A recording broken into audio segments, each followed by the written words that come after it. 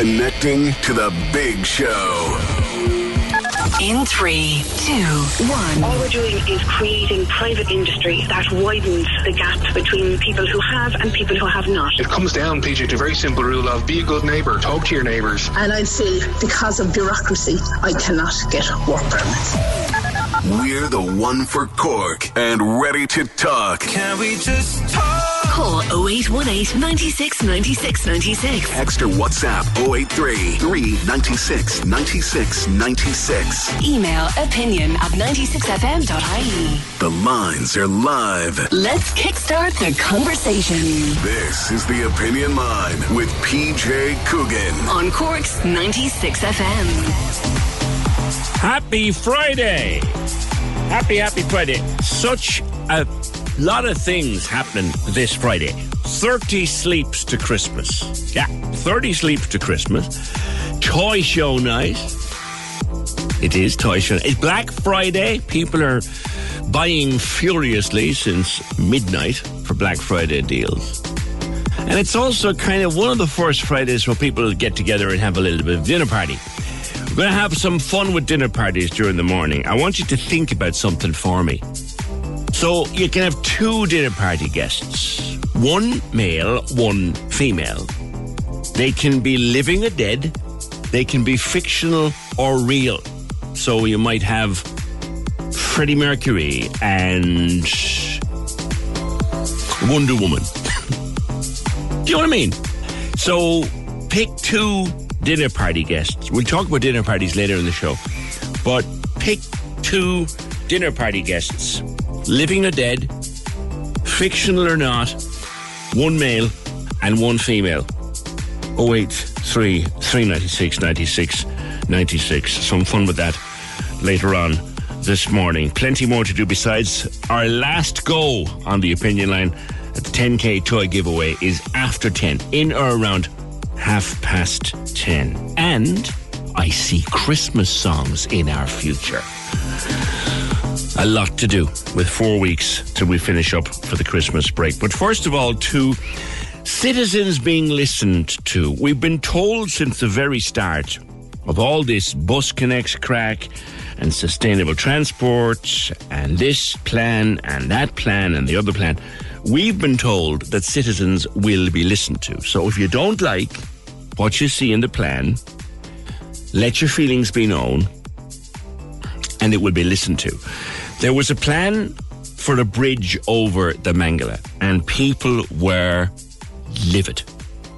The Mangala, a beloved wood, its proper name Ballybrack Woods, but everybody knows it as the Mangala. And as part of the plan, and look, it doesn't matter what plan it was.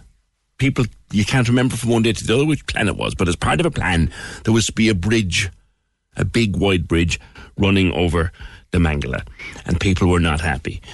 Fine Gael, Councillor Shane O'Callaghan, it will not be happening now. Good morning. Morning, PJ. Happy Friday. And to you, sir. And this is a happy Friday for people who love the Mangala. It is a happy Friday. It is absolutely, PJ. It's fantastic. We got confirmation on Wednesday that it will not, the proposed bridge over the Mangala will not now form part of the Bus Connects plan. So basically, just the background is, I would have facilitated a meeting between myself and representatives of Douglas Tidy Towns back in the summer, and the Deputy CEO of the NTA, Hugh Cregan, who's in charge of the whole Bus Connects project. And at that meeting, we explained to him and to his officials how important the Mangala is to Douglas as a green space, as a nature and wildlife reserve, and as a public amenity for the people of Douglas, and how, you know, the proposed bridge in the Bus Connects plan would have a devastating impact on that. And on Wednesday, and look, in fairness, they did listen to what we had to say. I mean, he did say at the time as well, Hugh Cregan said at the time that they weren't wedded to it, and he allowed us to say that publicly, and that they'd go back and look at it again. And on Wednesday, myself and the chairman of Douglas Tidy Towns, Sean Leddy, and the treasurer of Douglas Tidy Towns, Tara de Montfort, had a further meeting with Hugh Cregan and the NTA, and basically he said that following the concerns we raised at our initial meeting, and by the concerns of the public, through submissions and through the petition which was organised by Nina O'Neill from Douglas Now, the NTA had decided that to drop the proposal and that it would not now form part of Bus Connects. So, I mean, it was fantastic news. It was what we were hoping for. And, it was, I suppose it's an example, PJ, of people power in action and how that can win the day. It's also, I think, an indication that actually, which is what I've been trying to do all along, facilitating meetings between residents groups, between local community organisations and the NTA actually does work, because they do engage and they do listen. And in some cases, such as this, they actually are willing to make dramatic changes to the original proposal. Well, this is a concrete example of that, because Bus Connects is a hot topic on the opinion line, and every time it comes up, someone has a problem with some element of it. And I've had many an activist on. Like, for example, one man was on here with me not too many weeks ago, and he said his neighbour is looking at the prospect of a bus stop in his kitchen. Now, it's probably a slight exaggeration, but people were saying, look, go back to them, tell them why it's wrong, tell them why it won't work, and they will listen. Now, there's as you know yourself, Shane, there's a scepticism out there among people. Yeah, sure. Yeah, they will, and PJ, of course, listen. I myself was extremely sceptical about the whole thing. I thought that I just assumed, actually, that the public consultation process was a box-ticking exercise, that they'd say, that they'd listen to people, they'd say, oh yeah, grand, and then they drive on with the original plan. I have been pleasantly surprised, I have to say, and this is an example of it. And I think certainly activism and I have to pay tribute again to Douglas High Towns for their activism on it, and to people like Nina O'Neill and Douglas Now for activism and for raising awareness of the issue. But also I think there is a lot to be said for what I've been doing is facilitating meetings between residents groups, community associations, etc., community groups and the NTA. And I'll give you an example. Another example we got on Wednesday. I had another meeting. Basically, there's a family in Frankfield, in my area, that the original Bus Connects plan was they were literally going to take, I would say, the majority of their garden, both their front and back garden. This is a family now. It was their family home. They have two small children. I mean, it was absolutely devastating, the effect the proposal had on them. I facilitated a meeting between them and Hugh Cregan and the Bus Connects team back in the summer, and on Wednesday as well. I had another meeting. I was quite busy on Wednesday with these meetings, but basically Hugh Cregan, at a separate meeting with myself and the family, confirmed that they have actually changed the plan, and now they're not going to take any of that family's garden. So I mean, it went from the original plan taking, I would say the majority of it, to now taking none. So that's again another dramatic change, and I think that. As I say, I've been surprised, and I'd like to commend them, for the Hugh Cregan and the NTA, for their willingness to engage, to listen, and to make changes. Well, we spend so much time on this programme and other forums talking about national bodies and criticising them. This is one morning in which we must say, yes, they have and they do listen. If we can now get them to sort out John Spillan's cherry trees, we'll be laughing and not have them taken away. Shane, I'm delighted, as a member of the council, isn't it brilliant? I forgot one thing in the list: the toy show, Black Friday, the toy Glow. Yeah, but which is, I suppose, one small issue with it, PJ, is that it's not the proposed bridge over the Mangala. If it had been part of Bus Connects, it would have automatically gone straight to Bunboard Penala. So the local councillors such as myself would have had no vote over it, no say over it. Yeah, now that it's not going, now that it's not part of Bus Connects, it won't go straight to Bunboard Penala. But it's not like there are elements of, there are some officials in the council who still want it to go ahead. Yes. So now it comes down to whether or not it'll go to a vote of the council, which I'd be pushing for, obviously, and I know my fellow councillors would, or whether there's another way it would go directly to Bunboard Penala, obviously. So it's not. Unfortunately, it's not part of Bus Connects plan, which means it won't go directly to Bunboard Penala. But there might be another way. Do you hear this sound? Do you know what that sound was? That was the whole thing of what you just said, going over most people's heads. Do you know what I mean? What I mean is, it's not going to happen now, and that's all people care about. it's not going back. It's not going directly to Bunboard Pleanála, and I'm hopeful that if it happens at all, and I hope it doesn't, that it'll go to a vote of the council. And I suspect that if it does go to a vote of the council, that proposed bridge, it'll be voted down. Okay. Well, I certainly know I'll be voting against it anyway. Okay. Come back to Glow, opening this evening. Great day for it. Yeah. Oh, fantastic! Yeah, fantastic. Look, it's great, and it's, I suppose during COVID and things like that, a lot of these things weren't happening, and it's just fantastic now that it shows that the city is back to life. It's back to its I suppose former glory, for want of a better term, and it's all good in the run up to Christmas, and it's a huge success, and it's a great advertisement for the city. In fairness, Well, I have you. I'll throw this one at you. Dinner guests, 2 ideal dinner guests.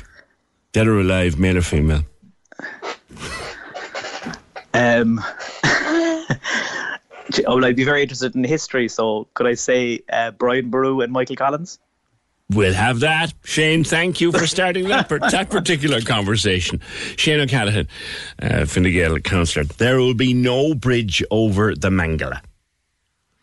The bit about it being bus connects and going to Bunboard Pleanála and being connected to something else and going somewhere else, that doesn't actually matter. There will be no bridge over the Mangala. If some element of these transport plans is bothering you and troubling you, make noise, because they've no bridge going over the Mangala now, and this family in Frankfield that were going to lose all of their garden won't be losing any of their garden.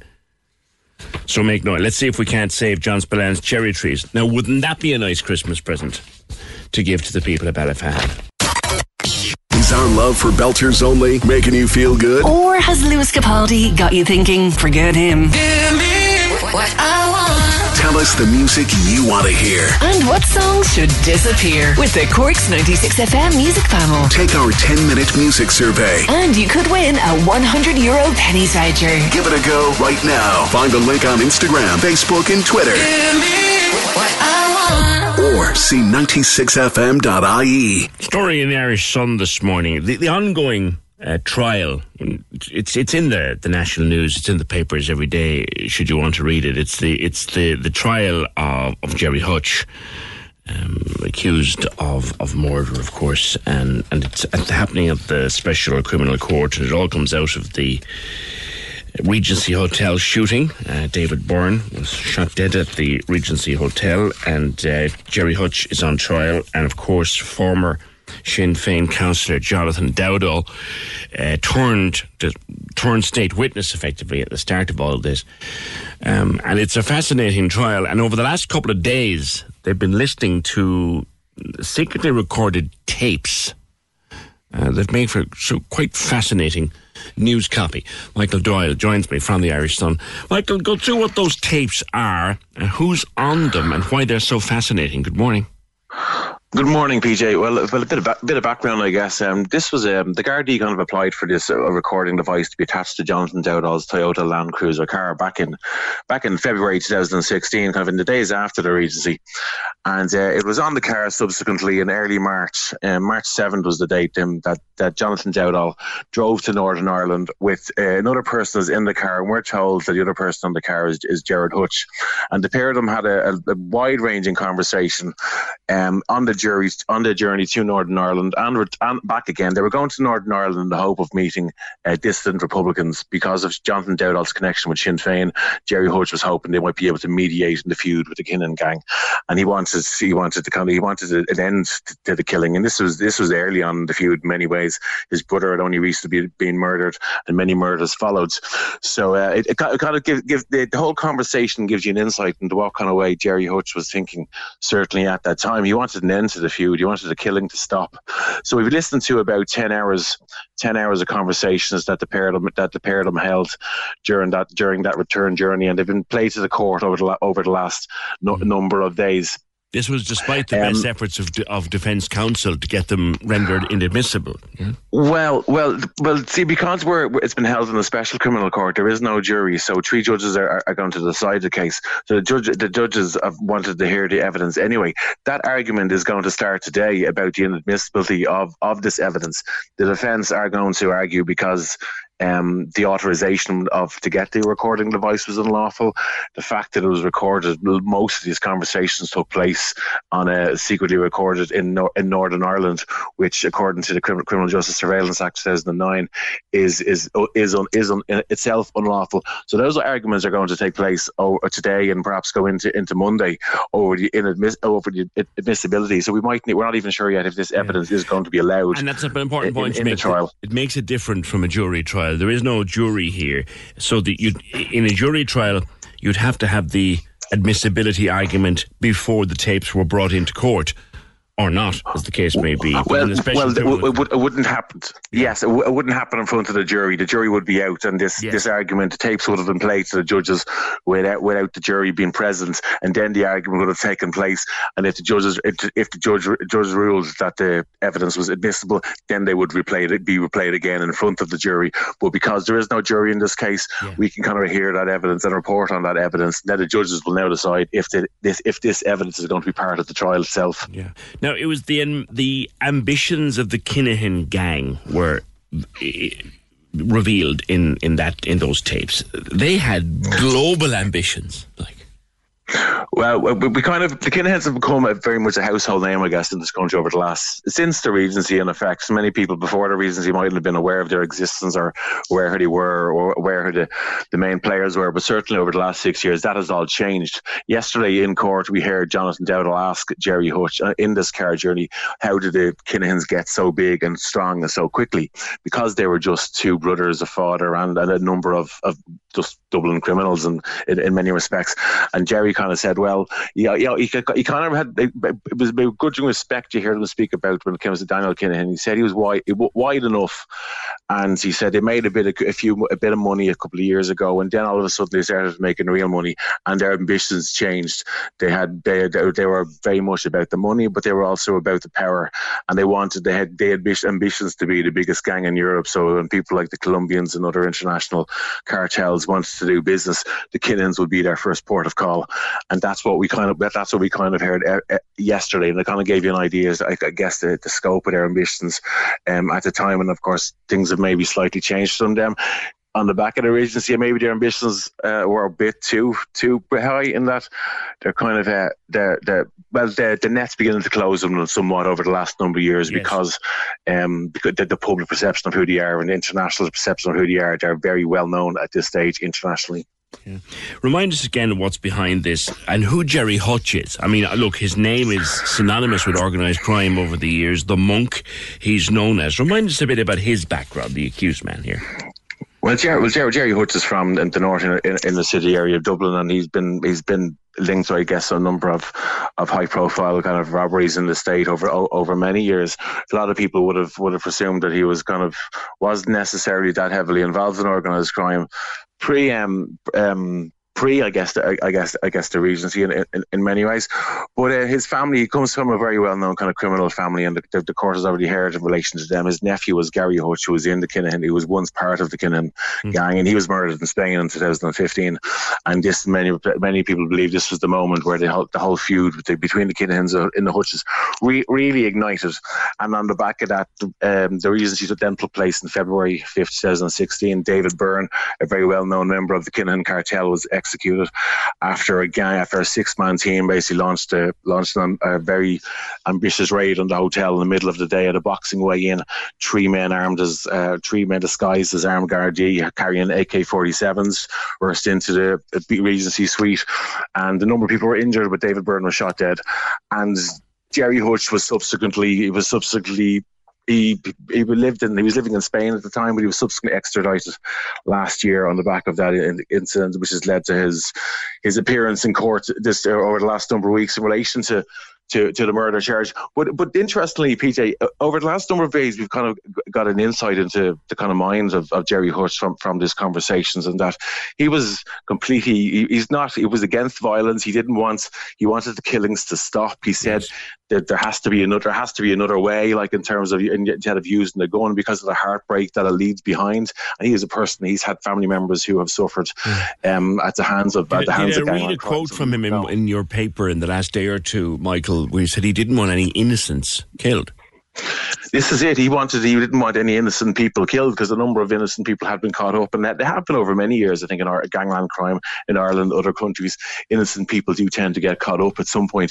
And this was something he just did not want. He did not want any more innocent people getting caught up in it or getting killed. He wanted, now in saying that, he wanted the people who murdered his brother, and Eddie Hutch. He wanted them handled. If there was to be agreement with the Kinahan gang, he wanted the hitmen who killed his brother handed up to him, because he felt their conversations kind of felt that they had to go as such. But in terms of innocent people who are completely unconnected to organised crime, or that he was just completely against them being caught up in this violence. Do you know what the frightening element of this is, Michael? And I'm sure you'll agree with me here. If I'm reading your coverage over the last few days in the Sun, and it's excellent and really graphic and because of the Special Criminal Court, like you said, we can reveal more of what's been coming before the court. This is the kind of thing you would expect to see trending in the top 10 on Netflix as a fictional series or a movie. But this is real. This is it. Like, I mean, it is amazing to think that it is so real, and that it's Ireland, little Ireland, considering how small it is. That there's, I mean, I wouldn't be surprised to see some kind of Netflix documentary be made at some point. But yeah, it's the reality of it, and I think a lot of people, I guess, I put programs like Love, Hate, and Kin have kind of, we all love them, and everybody in the country has watched them, knowing that they're fiction and they can kind of like escape from it for an hour or two, but over the last, certainly since perhaps that day in the Regency 6.5 years ago, the realities of organised crime in Ireland have become much more vivid, I suppose, to the average person, and we're getting a good picture of it over the last number of weeks. You could say, couldn't you, Michael, truth is actually far more frightening than fiction. Yeah, thank you very much for being with us, Michael Doyle of the Irish Sun. Superb coverage every day. In detail of what's going on at the Gerry Hutch trial in the Special Criminal Court in Dublin. Superb and, should I say, frightening coverage of the kind of carry-on that's happening in our country. Like 2 hours and 40 minutes, 2 hours and 50 minutes up the road of the motorway. This is the reality of what's happening in Dublin. So you can leave your Netflix and your prime time and whatever your movies behind you. This is the reality. Yesterday morning, we were looking at videos coming into us of students queuing up outside a number of pubs around town. And look, for the most part, doing absolutely no harm. And it's very important to say that, because the number of videos I saw of them just having the crack was... Actually, it was good to see. And I was only talking to a friend yesterday afternoon on the phone who was passing a queue in a car. And I said to him, think about it now. What you're honestly thinking is, to be 19 again. And he burst out laughing. That having been said, we got an email from Diarmuid who said, to all concerned, to have to bundle through swathes of students queuing for Flannery's on Glasheen Road while bringing my small children to school at 8:45 in the morning is one thing. However, to see two grown men in Christmas jumpers exposing themselves and waving it about, yeah, we've kind of edited the detail there, but you know what I'm getting at, while also peeing on the street in front of small children being collected from school at 2:30 in the afternoon, well, that's another matter. Then to have it compounded by being abused when I question their behaviour. We're all okay with a bit of fun, but there is a line. Please make it stop. And that's from Diarmuid.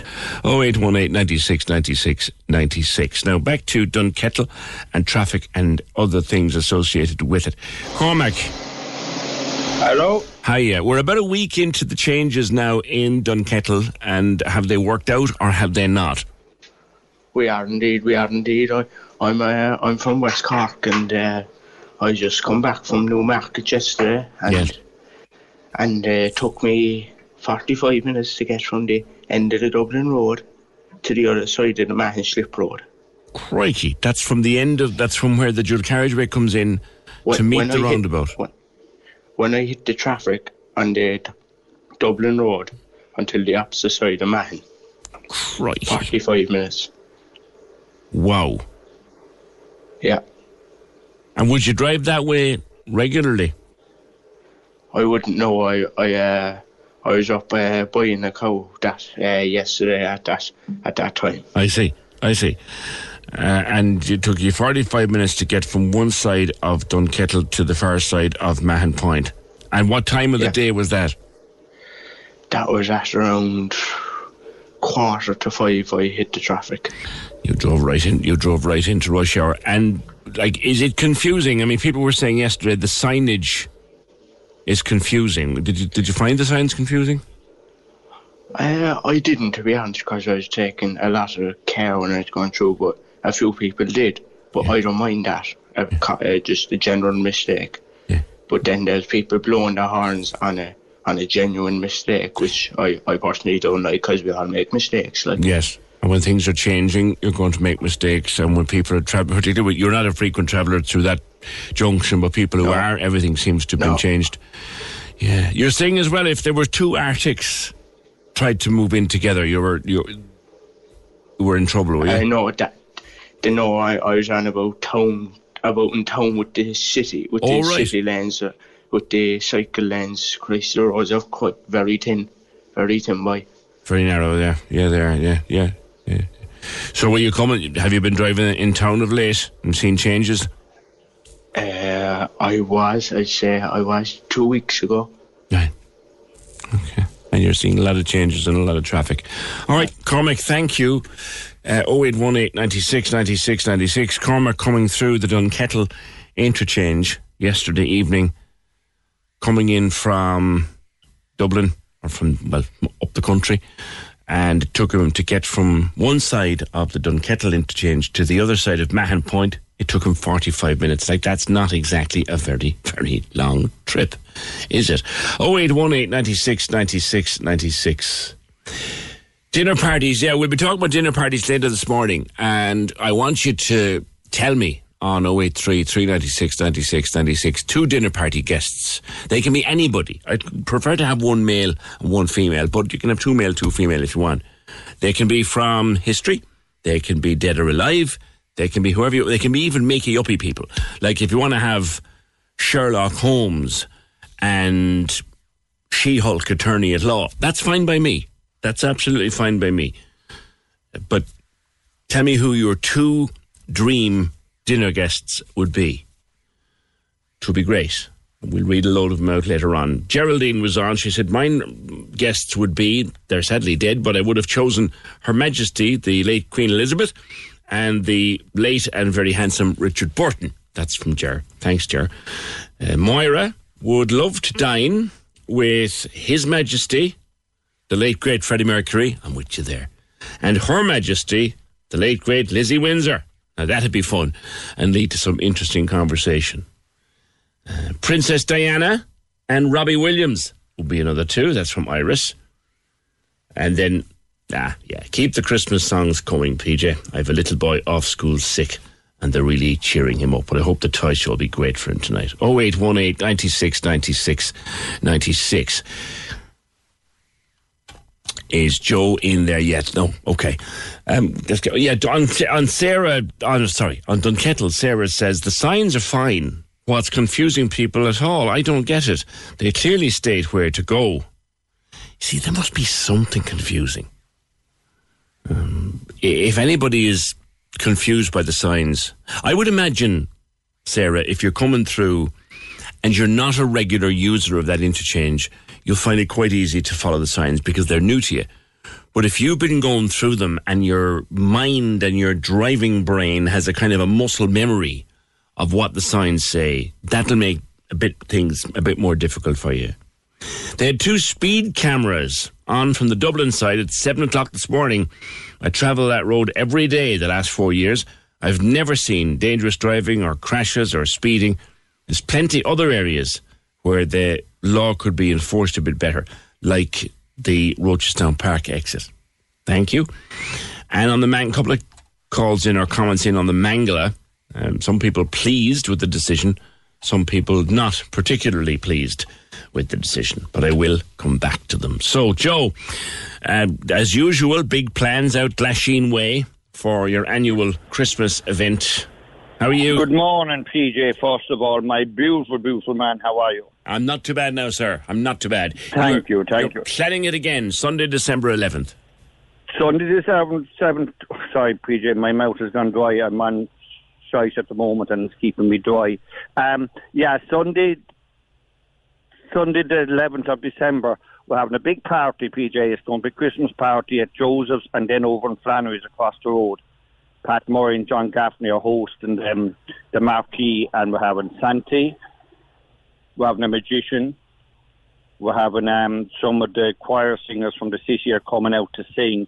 So we're having a big day, and what I'm hoping to do, PJ, if it's okay with you and your listeners, I know things are tough at the moment, but I'm looking for gifts for the kids.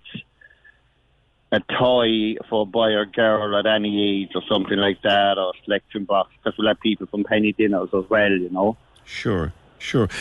You've been doing this for a long time now, Joe. Years and years, PJ, but it's actually getting very big now. It's getting bigger than it is, because they all enjoyed it so much. Edel House has 2 busloads coming out, because there's other services from there as well. We'll have Cooley Refridge and we'll have penny dinners. And the atmosphere will be just amazing. And it's a great day, PJ. That now and the school one that we do, they're great events. Sure. So what time on the Sunday? We're starting at 10 o'clock. The special guest is coming from the North Pole around 11:30. That's all sorted, yeah. And then we have the choir singing, and we have it all. Everything starting from about 10 o'clock, we start the haircuts. And we over and back then getting the haircuts, over to Flannery's, then over and back, and that's the plan. Bit of crack, but I'd like to have something for the mothers and anyone that's coming. Do you know where PJ people get old sets of Nivea and things like that for Christmas and they never use? Yes. Things like that parcelled up to be able to give a mother or shower gel set that they say, oh God, I hate that old stuff, but you still get it for Christmas. You know what I mean? I get Old Spice from my aunt that I never use. You know what I mean? I know. So things like that, PJ, would be amazing, and it's a fantastic, and as I say, it's getting bigger and bigger and bigger and bigger every year, because it's such an enjoyable. And I've asked our first citizen to call in the Lord Mayor just to see what a small community in the area like Flannery's and Joseph's and people can do around the area for situations like this, you know. This started out with you just looking for selection boxes for small kids, but it grew and grew and grew. Grew through selection boxes and through haircuts, and now it's gone into a big event. You could actually do 2 days with the haircuts. Yeah. It's so big, but what I want to do is for the kids to enjoy the party as well. So we might just, give out vouchers then for the hair to come back and get your hair done and all that sort of crack, you know. Because we're going to keep that going all year anyway. Yes. PJ, so we're going to make this fun. Yeah. And it's lovely. And PJ, and I'm being very, very honest here, I couldn't do it without you guys, without the listeners, and the support from Glasheen Road and Flannery's and everybody. Okay. Well, if anybody has a donation to make, they can drop it to the salon even now, can they? Glasheen Road and Joseph's, yeah. I'm the tall, dark, handsome one inside if people are looking for me. And then you can go to Body Mechanics in Parkers Woolen. They're brilliant. They have storage and they're taking stuff in there for us as well. Excellent. All right. We'll catch up again with him this and the big day. Joe Byrne from Joe the Hairdresser on Glasheen Road. He's been doing this for years. He started out looking for a few selection boxes. Remember, he rang me up looking, we get a few selection boxes, and now he has a marquee and selection boxes and Santi and magicians and a fabulous day on Sunday, the 11th of December. The Cork Diary on Cork's 96 FM. An evening of music will take place at St. Peter's Church, Bandon on Thursday the 1st of December, featuring lots of local musicians including Munster Mix Chorus, Coltis Ballinspittle and Bandon Grammar School Choir. The event begins at 8 o'clock and all proceeds will go to St. Vincent de Paul. If you have an event you would like mentioned, email the details to corkdiary@96fm.ie. The Cork Diary with corksimon.ie. Because everyone who calls Cork home should have one. Cork's 96 FM. Right, to Dunkettle. Rory, I think you can explain a bit of what's going on down. Oh, he was there on line 5. Fergal, let's see if we can't get him back. He was on 5. Rory was trying to explain, has an explanation of sorts for us as to what is going on with Dunkettle. Just on the subject of the Mangala, a couple of different opinions coming in there. Sean says, were they ever going to run buses over that bridge and have them land in the middle of a park? That bridge was for pedestrians and for cyclists. Once again, a good idea gone by the wayside. Sean, no, not quite. People were very upset about that bridge running over the Mangala, so they were. Is he back? Okay, we'll take him now in a second. Emmanuel says, hi PJ, just a note to say a big thank you to Councillor Shane O'Callaghan. Myself and my wife are the owners of that property in Frankfield. Shane's been a great support for us, especially as we've engaged with the NTA team to present our objections. He was with us at every stage. It was a massive relief when we got the final call confirming they won't touch our family home. My wife was also on your show in July when we first found out about the Bus Connect plans. Thank you and the team for giving us a platform to highlight our concerns. We can finally enjoy Christmas in our home with our daughters, knowing this ordeal is over. Thanks you to Shane and to 96 FM. Well, appreciate that, Emmanuel. That's lovely. Right, let's go to Rory. Rory, you can give us some understanding of what's happening at Dunfermline. How are you? Morning, yeah. PJ, listen, first of all, it's not rocket science. It is signposted. And it's clearly signposted. But when you're coming from the Mahon side, between the Bloomfield, I think it's even before the Bloomfield, the overhead motorway sign is split into two. One side, the right-hand side is indicating Dublin northbound, right? The left-hand lane is indicating Cork City and eastbound. So the traffic now yesterday and the day before the traffic is back from the tunnel, back past Mahon Slip Road, back to the Bloomfield interchange nearly, the left-hand lane. And the right-hand lane is flowing as freely as possible. But here's where the conundrum starts. Mm-hmm. People are complaining that the drivers are going down the right-hand lane and cutting in. They're not cutting in. Let me explain. When you come out of the tunnel at the Glanmire side, the two lanes that are exiting the tunnel break into 4 lanes. Okay. 2 lanes to the left-hand side go to the city centre and East Cork, and they go under the Dublin Road. Right. It's the new link road that goes under the Dublin Road. Okay. The 2 lanes, the lane exiting the tunnel on the right-hand side, that breaks into 2 lanes, but they go northbound for Dublin. Mm-hmm. Mm-hmm. But here's the problem. 95% of the cars that are queuing in the left-hand lane on the Mahon side of the tunnel, when they exit the tunnel on the Glanmire side, they stay in the left-hand lane, which means the right-hand lane of the two to the left of the for East Cork, the right-hand one is empty. Yeah. Correct me if I'm misunderstanding you here now, Rory. So the old way that used to be was when you went into the tunnel on the Mahon side, and if you were going to the city or if you were going to Dublin, you went into your left lane. And if you were going to Waterford or Killa or anywhere, you went into the right lane. But now, if you want to go to Dublin, if you want to go to Dublin, you go into the right lane. If you want to go to Waterford, you go into the left lane. Is it any wonder that's going to confuse people? But the signs are back further. It's indicating, telling you what to do. But Rory, is it any? Yeah, but you talk about people who've been driving habitually through the like. If you take someone who's been going from, for argument's sake, Wilton, to drive to Middleton every evening, going home from work, they've been doing it a particular way since that tunnel opened, and now they're being told, no, you know the way you've been driving forever? Well, you need to drive differently now. That's going to cause... Have you been to Dublin recently? I haven't driven to Dublin in quite some time, no. Have you haven't gone through Newlands Cross, the M50 roundabout, as in Newlands Cross? You mean up there, that big... Spaghetti Junction? I have, but it would be a year and a half ago, maybe. Yeah, year and a half. So I hadn't been up there in donkey's years, and when I went up there, I went to the side. I followed the signage up onto the M50 north. I was heading north, followed the signs for it. I was in a different lane to what I was in previously going up there, but the signs are there to follow them. It tells you where to go. No, you're right, and you're absolutely right. What can also happen too, Rory, is that people's sat navs will confuse them because the sat navs haven't been. But I take your point. There are clear signposting. The sat navs in Google Maps won't be updated, I'd say, until the whole of the Dunkettle interchange is completed. Probably. But because they're opening new lanes kind of every second day, that kind of stuff. You've explained it very well. To be fair, you've explained it very well. When you exit the tunnel, you have 2 lanes exiting the tunnel. Yes. Now the left-hand lane is for the city centre and East Cork, but that breaks into 2 lanes. Yes. The right-hand lane, that breaks into 2 lanes, but that's for northbound traffic, which is clearly signposted back further. But all the traffic exiting the tunnel stay in the left-hand lane, So the right-hand lane of the two is empty. It's free. Okay, I got you. You know? I know, Rory. Thank you. You've made it very clear.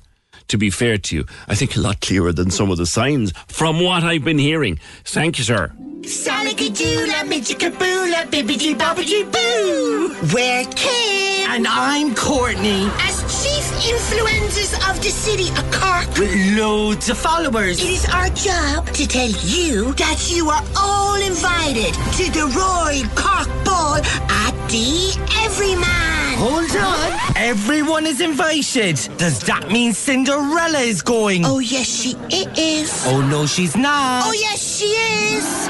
Cork's 96 FM presents Cinderella from December 3rd. The ultimate panto experience with sensational singing, dancing and non-stop laughter. See everymancork.com. Book your tickets now for Cinderella. The Everyman Panto. It's for everyone. With Cork's 96 FM. The lines are live. And we're ready to talk. Can we just talk? Call 0818 96 96 96. Text or WhatsApp 083 396 96 96. Email opinion@96fm.ie. The Opinion Line with PJ Coogan. On Cork's 96 FM. Well, first of all, thank you to Rory for making that Dunkettle situation a bit more easy to understand. He said, look, the signs are there. You need to follow the signs. But what has changed is when you're coming from the Mahon side towards Dunkettle, if you used to go left so that you could go to the city or indeed go to Dublin, if you want to go to Dublin, you now need to go to the right lane. Okay? And you've been brought to a new link then to Dublin. If you want to go to the city or you want to go to Waterford or Middleton, you need to go to the left lane. There was a time when you'd go to the right lane to go to Waterford or Middleton, but that's changed now. It's part of the new layout. And there were signs there. And forget about your sat-nav and forget about your Google Maps because they haven't it updated just yet. But if you were always used to go to Waterford or Middleton and go right to do it when you're coming into the tunnel, stay on the left now.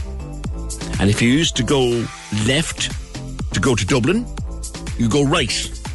And if you just follow the signs. Just follow the signs. As I said, we're going to take a real deep look into traffic on the show next week, and we'll get into it in a bit more detail as to how it's all working. But thank you, Rory, for explaining that. Follow the signs, follow them closely, and you can't go wrong, is what Rory is saying, and he drives there frequently. 0818 96 96 96 is the number. The text to WhatsApp is 083 396 96 96. The email is opinion@96fm.ie. There's a little debate going on our various platforms as to whether I should be playing Christmas songs in November. I played a Christmas song and damn proud to do it, and I might play another one before the end of the show, or at least we're into it now. The Christmas songs are with us again. Yes, it's only November. Who cares? It's Toy Show night. And it's Glow starting today. And it's 30 Sleeps to Christmas. Of course you play a Christmas song or two. But there are people who don't agree. I'll come back to that one. And dinner parties. We'll be organising a few of them over the next couple of weeks. We've got some good fantasy dinner party guests. I'd like you to choose a man and a woman, but you don't have to. Choose 2 men, 2 women, whatever you want. Living or dead. Fictional or real. A lot of Freddie Mercurys. And an amazing number of people would like to invite Queen Elizabeth to dinner. 0818 96 96 96. I have a book in my hand written by, someone I haven't seen in a long time, a former colleague at this radio station for many years, Eleanor O'Kelly Lynch. And the book is called The Girl with Special Needs. Eleanor, it is a fictional book based on very personal reality. Is that a fair way to sum it up? Good morning. Good morning, PJ. Yes, I think that's a very fair way to sum it up. It's rooted, I suppose, in my own experience. I have a child with a disability, Cornelia DeLang. she's grown up now, if you could say that, really, because she's still essentially a child. I haven't seen her for many years. I haven't seen her for a long time. Yeah. She's in good spirits, but she's still. I mean, I still buy clothes for her age 8 to 9, and her shoes would be a baby 8 or a baby 9. Mm-hmm. So, yeah. What age is she now? So, she's 30. Oh, you're making me terrible old. Oh God! Oh boy. Yeah, I know, absolutely. So I suppose that was my experience, and I think why I wrote the book really was that Lauren was very frequently a distressed child. Yes. An unhappy child, I suppose. And I often say this, PJ, that if you have a child with a disability and the child has joy, or the child looks happy, or the child can sort of, enjoy their lives at whatever level, that's great. That's a great thing. Whereas my real heartache was that Lauren really didn't enjoy her life. She began to self-injure. She was emotionally distressed. Yes. And I think it's the hardest thing to watch is a child who hasn't got joy. Mm. And we were sitting on the couch one day and I said to my sister, her life is very hard, really. It's so unfair. She's a tough battle. And my sister said, by way of comfort, really, who knows that in another universe, in another dimension, in another life, we often hear about the multiverse. We often hear about these alternative universes where we live other versions of ourselves. Yes. And she smiled and she said, well, who knows, somewhere out there, she might be having a ball in another world. And I thought, wouldn't that just be fantastic that actually Lauren was having another life at the same time as this one, but she was in a much happier place and she was having adventures and she was having fun and she was sort of, able to do all the things that she couldn't do here. And that sparked really the idea for the novel. And I was down then in West Cork at a writing group a couple of years later, actually.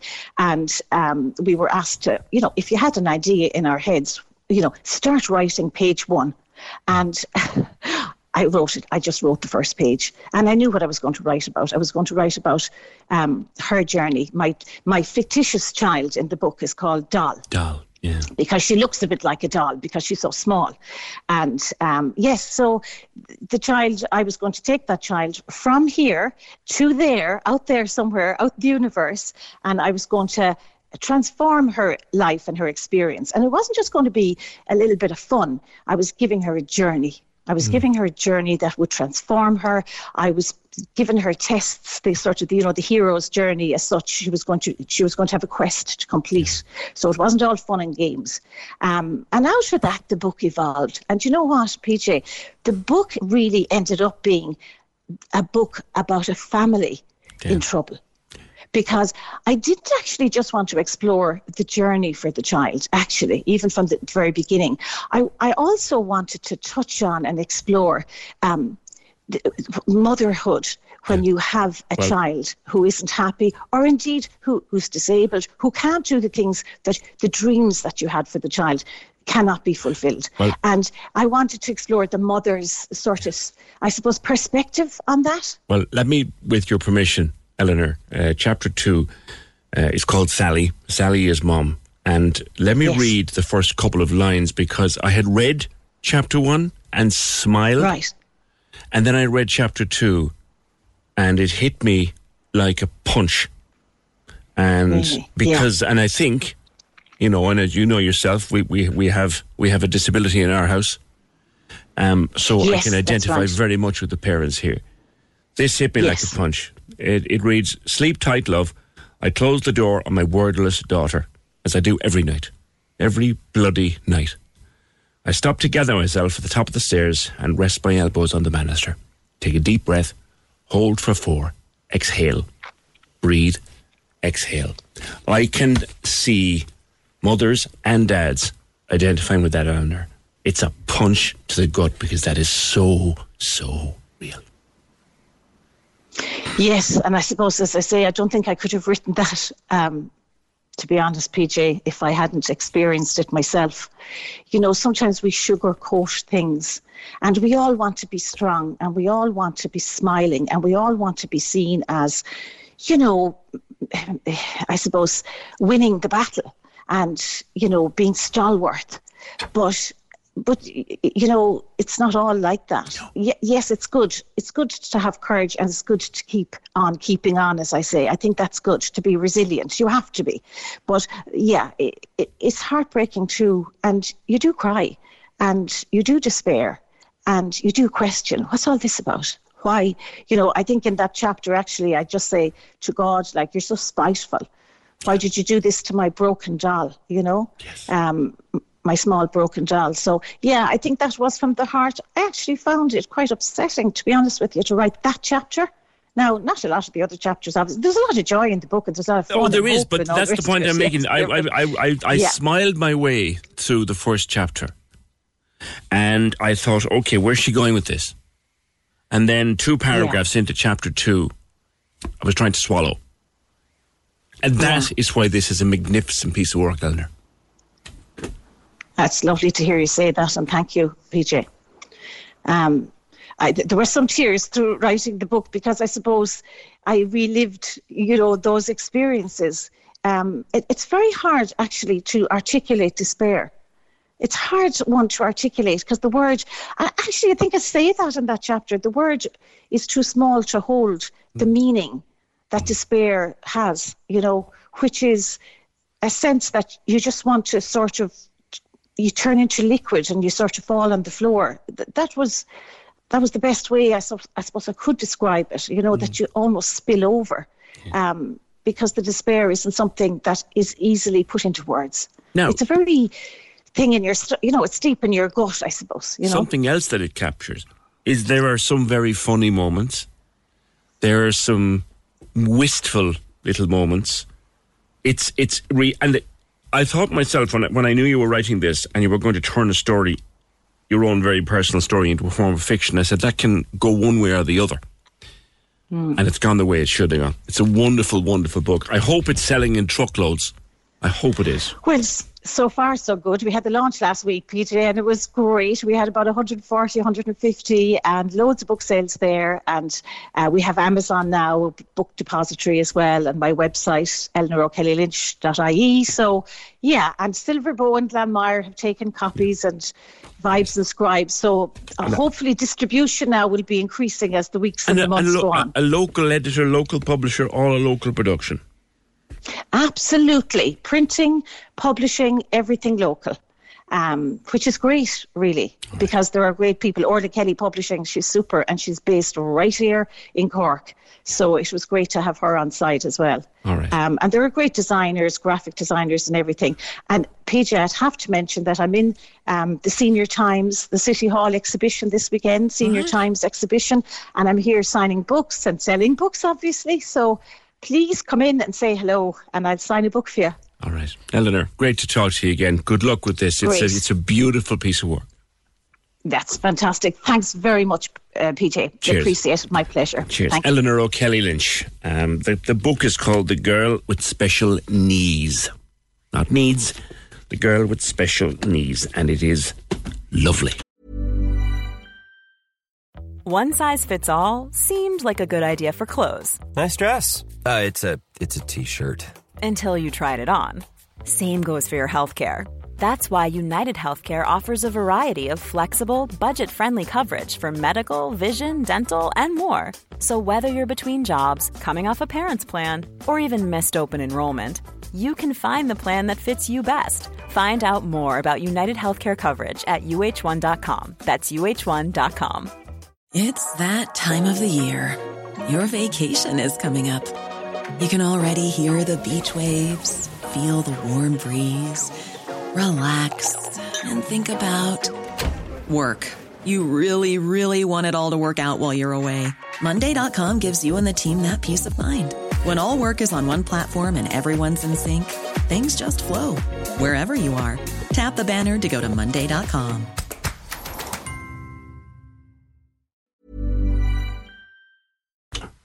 Oh, 0818 96 96 96. Now, a lot of people happy that this Mangala Bridge idea is gone by the board. I'm talking earlier on to Shana Callahan about that. And at the time, when it appeared in the plan, people were outraged that you would put a bridge, a big wide bridge, over something as important and special and unique as the Mangala. And people were delighted to hear that it is no longer part of the plan. People, that is, except for you. Sean, morning. Hello, PJ. You're not happy about this? No. Unless I'm mistaken, my understanding from the get-go was it was for cyclists and pedestrians. It was going to be a narrow bridge, something similar to the one that connects Harty's Quay with Mahon and the Blackrock area, which was a great amenity for cycling especially. And I thought, win-win, good news. And then somehow it morphed into a bus lane, a bus motorway basically over the West Link. And I said, that's never going to happen in a month of Sundays. Technically, it would be such a massive project. But I could never pin down any concrete plans of that, or they didn't publish any, you know how they publish this computer generation stuff, like say, like a light rail outside the courthouse, which will never happen either. They might as well put a picture of the Starship Enterprise there. It was part of Bus Connect. So one was given to understand it would have carried buses. No, Bus Connect also supposedly takes in pedestrians and cyclists. It's all part of the movement of people. And they're funding a lot of this nonsense in town, which is taking away space from buses as well. They're actually reducing their own space. But this would have been, like I say, I understood, similar to the Mahon cycling and pedestrian overpass, which shouldn't have interfered too much with the beauty of the woods, because it doesn't interfere with Harty's Quay or any of the old Passage Railway line. It complements it. And it would also get the people on that side of town. You're not going to walk from Grange to Tramore Valley. Well, you could, it's a long walk, but from there on to town. But it would link cyclists with the city, which is what they're trying to do. I thought it was a tremendous idea, and a structure like that, it shouldn't have imposed unduly on the woods. It would complement them. And yet, from what I see now, the whole thing is shot down, even though they've been working over there for, I don't know how long, shoveling mounds of earth around. But it shouldn't have been this enormous. I could never see them having something that would carry buses over that link. Well, Fergal is taking a very detailed look here, even as we speak, Sean, to try to clarify things. And it was for cyclists and pedestrians. You're not wrong there. Yeah. Now, it was very hard to find that detail. Yeah. In the NTA site, but you're correct. You're correct there, and you see, you often hear me talking about what it's part of this plan, part of that plan, because yourself, Sean, the language around these things is confusing. Well, the devil's in the detail. We get very little detail, but they seem to often throw out these cockamamie things that you just know in your heart and soul are never going to happen. And you're right. I saw the digging. Yeah, I saw the digging. Yeah, well, if that was for a pedestrian and cycling overpass, go for it. And like I say, they should find some way to blend in with the woods, that people are going through the woods anyway, cycling or walking, and you can carry on Tramore Valley, and you can finally exit out Half Moon Lane or out by the Park and Ride and carry on to the city. I think people were scared, Sean, by, and I don't know how well you know the Mangala. I think people were very bothered by this natural, like if you take a place as busy as Douglas and as built up as Douglas and as populated as Douglas, and then you have this wonderful little mini forest right there in the middle of it. I think people were very concerned that we might lose that, you know? Yeah, well, I can understand, but nobody more than me appreciates nature and the great outdoors, but I would think that was what started out to me as a very good idea, and somehow, as usual in this one-horse town, it has seemed to have just disappeared into either. And the guys, this Bus Connect, they have nothing but money. Like, I would wonder, could they not throw up a couple of bus shelters and encourage people to use the buses, especially this spate of weather we've been having, and just see people like drowned rats. As someone who loves to use the bus, Sean, and I use the bus frequently, I could not agree with you more that we need better bus shelters. And I mean, they have reduced most of... you talk about future-proofing. All the future-proofs in the city, There's so little road space left now, for buses included. A lot of them can't even make turns at junctions. Well, at the moment now, right under me here, on McCurtain Street, you have the ridiculous situation whereby there is a bus stopping quite frequently in the middle of the street. That's right. They put in these plastic footpaths or something. It's just beyond belief what they're doing. But their main mission, and Doherty spelled it out even for us. God forbid if we could ever be allowed to vote for somebody like her as mayor or not. But she said, our goal is get rid of cars, and we're going to make it so unpleasant and so irritating. Well, I don't think she ever said making it unpleasant now, to be fair. No, she did. I don't think she did use those words. She's not here to defend herself. Discouraging. We're discouraging private. Discourage is the word. Yeah. Okay, there you go. Now, and boy, have they succeeded on that. But you're a cyclist, aren't you? I cycle, I drive, I walk. So I would have thought that you'd like what was going on with all the cycle lanes then. You know, most of the places, I prefer to just win my way, my own way. And I don't even need these lanes half the time. I don't try not to break any laws. There's a few roads I have to go that I do cycle, and I have to use the Rochestown Road, Commons Road, a few places that I have to get to, and I use the footpath. But gosh, I don't want them putting a cycle in because they'll just mess up the track. No, here's a question to a cyclist. So it's good to have someone on the phone to maybe ask this question. So there are a lot of cycle lanes around the city centre at the moment, and they have decreased the capacity of the roads for cars and buses to put in the cycle lanes. Yeah. As a cyclist, is that something you wanted, Sean? Not especially. No, like I say, I kind of, even if I'm cycling through town, I have disc problems with my back. I can't walk anywhere, but I can cycle is my way to get around. And I don't even use the South Mall. I'll go down Oliver Plunkett Street and just take in the vibe. I'll either walk with the bike or cycle very slowly, and it doesn't seem to bother anyone. So I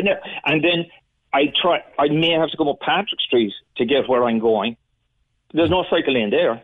Yeah. And you can't get bus. This famous Pana bus corridor is another nonsense. That seems to be... Tell me if you would start off with an idea like that to have a free-flowing bus network. If you have more than 3 buses at any stop, more than 2 buses actually, traffic is at a standstill. Yeah.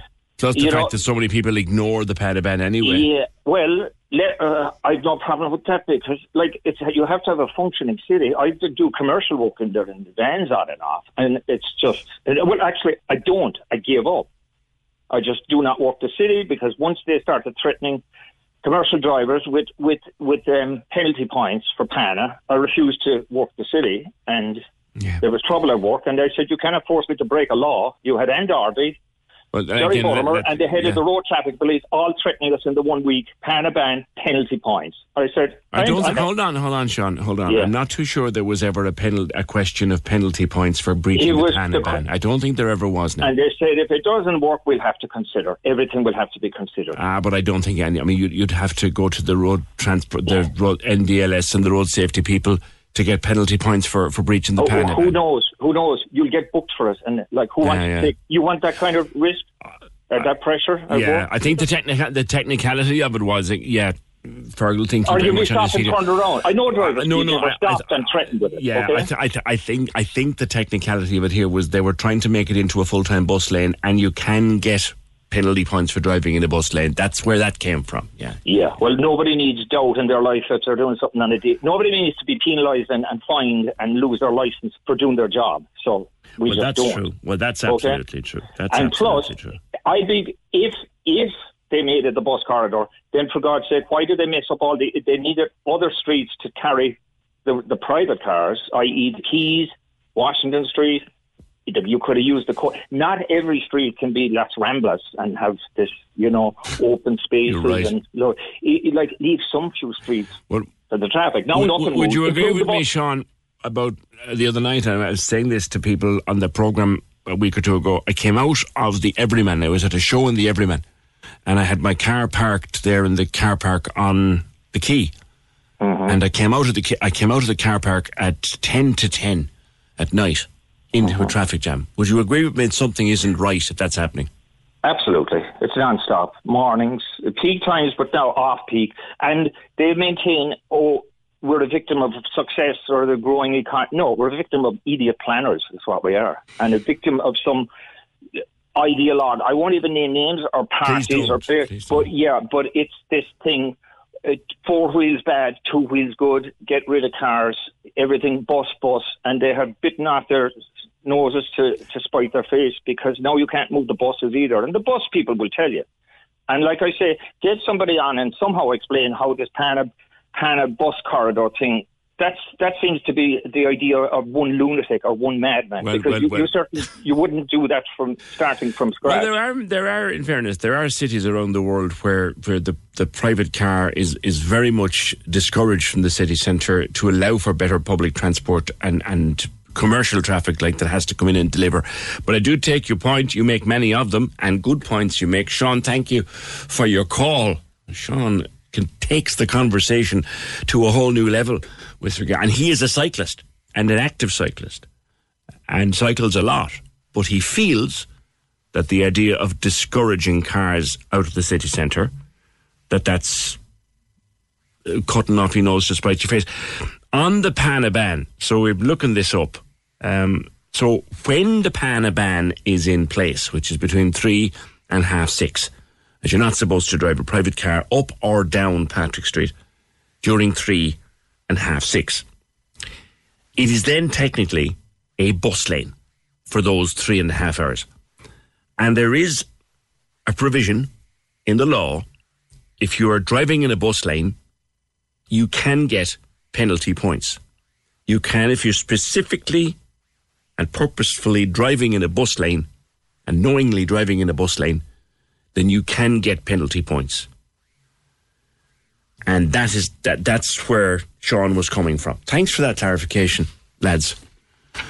But you actually can, in the worst case scenario for you at least, if you are penalised for driving up Pana during the Pana ban, which, God I'll note it, we've all done it, you can in fact be awarded penalty points. Did you know that?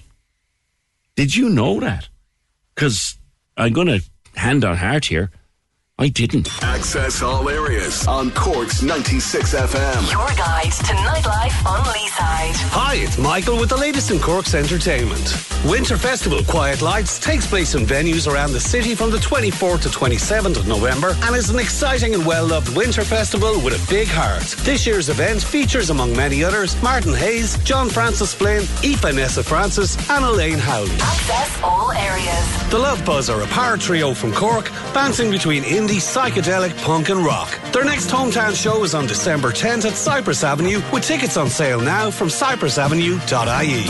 Access all areas. If you have a gig, exhibition or show coming up in Cork in the next few weeks, send us your information here at Cork's 96 FM and we'll be happy to host it. Access all areas. Your guide to nightlife on Leeside. On Cork's 96 FM. Dinner parties then. We've been asking all morning for your dream dinner party guests. Dead or alive, history, fiction even. You can make up a dinner party guest. I'm thinking I might have one definitely fictional and one no longer with us. I think if I had two dinner party guests, I don't give so many. I would have Sir Arthur Conan Doyle, or rather, I would have Sherlock Holmes, okay, and Cara O'Sullivan. Now figure that one out as my dinner party guests. Sherlock Holmes and Cara O'Sullivan. Michael Jackson and Freddie Mercury, says Siobhan. Marilyn Monroe and JFK. Now that would be very entertaining. Elma in Dillon's Cross. Mary Jane, would you have a particular dream dinner party guests before we talk about dinner parties in general? Morning. Right, morning. How are you, PJ? Good. So I was talking to Fergal yesterday about this, and I have, since I was talking to him, I've added another person to it. So I'd love Marilyn Monroe. I think she'd be a bit of crack. Then I'd like Lizzo and Dua Lipa, because I think they're two really kind of strong women. And then I'd like Carmela Soprano. That's the one I added. Tony Soprano's wife. Okay. I think that would be a really good mix, because I'm just an ordinary person, right? I think Carmela there was way more to her character. Like, I think they delved into her character very far in Sopranos, but I think there was probably more to her. Yeah. And then Lizzo, because she's a great. Bomb of female empowerment. She's great. And she just seems like a laugh. Like, I was watching a show with her. She just seems like she's fun. Dua Lipa, I just think she's quite an enigmatic character. And I really, really like her music. And then obviously Marilyn Monroe is such an iconic figure. And I would love to know what she would make of the current world. Any men getting invited here, Mary Jane? Pardon? Any men getting invited here? Do you know what? Like, I was kind of thinking I might do Henry Cavill for a bit of eye candy, or Superman. But yeah. Yes. Or maybe, like, I have a couple of kind of guilty crushes. Andrew Lincoln, who was in Love Actually and Teachers, he'd be kind of a bit of a guilty crush of mine now. And he's a great actor as well, obviously. So if I were looking at kind of beaux or whatever, then definitely Henry Cavill or Andrew Lincoln. For crack, God, I don't know. Like Billy Connolly. Maybe Billy Connolly. I think, Billy Connolly would be kind of fun. I think I like all female dinner parties, because I like the dynamic. There's a bit of fun, and I am really a girl's girl. About dinner parties in general, because people will do them in the run-up to Christmas now. Are they coming back into vogue, dinner parties? I kind of hope so. Like, I have them regularly enough. And I was saying to Fergie yesterday, I'm kind of careful about the guest list and stuff like that. I'd be careful that I wouldn't have too many big personalities, if that makes sense, at it. I mean, I think Come Dine With Me years ago was such an amazing program, and myself and my friends did that for a while, where we all went to each other's houses for dinner. Now, we didn't really rate the food or whatever, but I think it's a great idea. I think certainly during after lockdown, when you were allowed to have people in your house, maybe that weren't your family, you know, from another household or whatever, I think maybe a lot of couples and families kind of did it that way then. But I think they probably are coming back a bit, because the cost of living has gone up as well.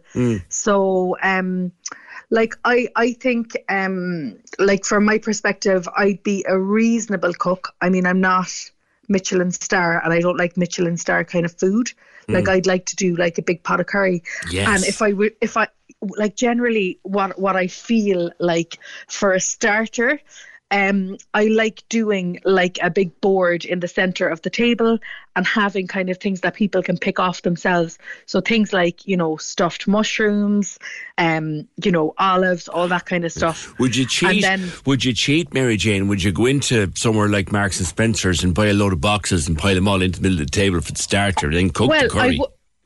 I would do that if I were having the girls over just for wine and nibbles. I actually enjoy the process of cooking, but if I went to somebody's house and they had vol au vents from Marks and Spencer's or whatever as a starter, that wouldn't put me up or down. I wouldn't judge somebody. I'd rather have something that I'd eat than something that's like made a hames of. Like, I'd be scoffing. You know, like, yeah, exactly, same. Like, I'd hate to have something that someone made a hames of and have to pretend I like it.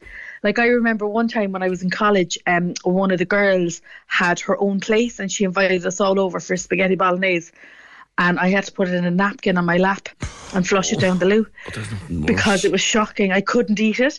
So I'd rather somebody kind of admitted, like, look, I'm not great in the kitchen or whatever. I was also saying that I don't feel that a takeaway is dinner party. So I don't think that, like, inviting people over, like, say, for example, to have an Indian is really a dinner party. But if you went to a caterer and got a curry that you had to heat up yourself and had to kind of assemble, then that's probably more dinner party territory. Yeah. If there's places you can go, places you can ring them up and say, look, I'm having 10 people over for dinner. Can you do me a massive shepherd's pie or a huge lasagna or a fish pie or something? You can get that done. Would you consider that? That's not takeaway, really, is it? That's not really takeaway because you have to heat it up yourself and then you're going to have to do the sides. For example, if you're getting a lasagna, I mean, I can completely understand why people would get a lasagna because, like lasagna, you're having to cook it twice, really, you know.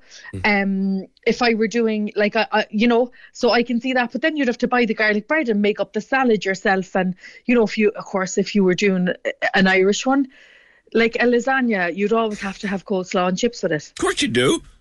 That's you know, essential. yeah, I know, yeah, and a little bit of garlic bread. So like, there's a bit of work involved in that. Queen Bee makes her own coleslaw, you see, and I eat it by the half pound. That's the thing. That's a problem. You see, and that's the thing when you can cook as well.